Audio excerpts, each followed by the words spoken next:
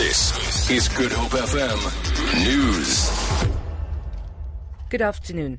Investigations are underway to determine the cause of yesterday's plane crash at the Tygerberg Nature Reserve in Cape Town, which claimed the lives of 5 people. The air ambulance was on its way from Namibia to Cape Town International Airport when it crashed.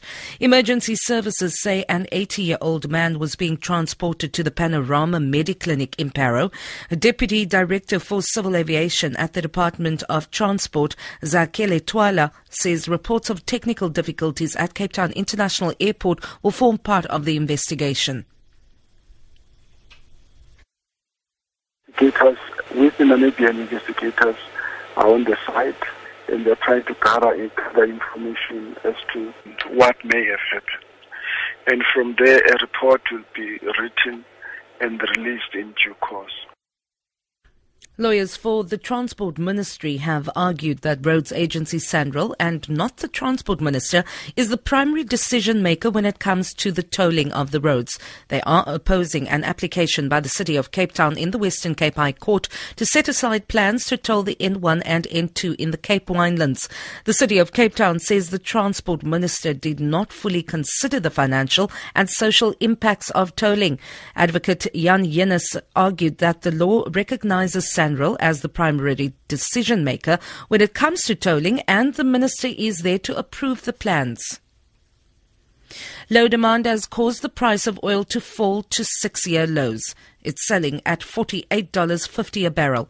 This is good news for South Africa's inflation numbers as well as the price of petrol.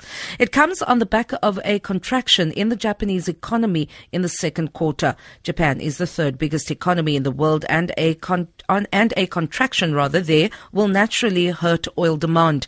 Makho Masiela is a market analyst at BP Bernstein. It means our inflation will still be below the 3 to 6% target.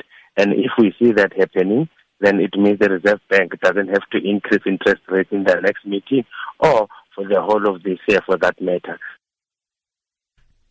The City of Cape Town Safety and Security Directorate and the South African Police Service are conducting an all-female enforcement and awareness operation in Khayelitsha today as part of the Women's Month celebrations. Metro Police spokesperson Yolande Parow says officers are handing out pamphlets dealing with issues such as home safety and domestic violence. Parow says they will also be conducting a roadblock as part of the operation.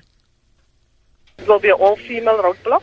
We will have traffic services there, law enforcement, Metro Police, the South African Police Service, fire, as well as ladies from 107. And then everybody will concentrate on their role. We will also distribute pamphlets at the roadblock, whereafter we will go execute search warrants for outstanding warrants on maintenance, as well as crimes against women and children. And then law enforcement and traffic will also execute warrants in terms of their functions. For Good Hope FM News, I'm Vanya Kluchakholis.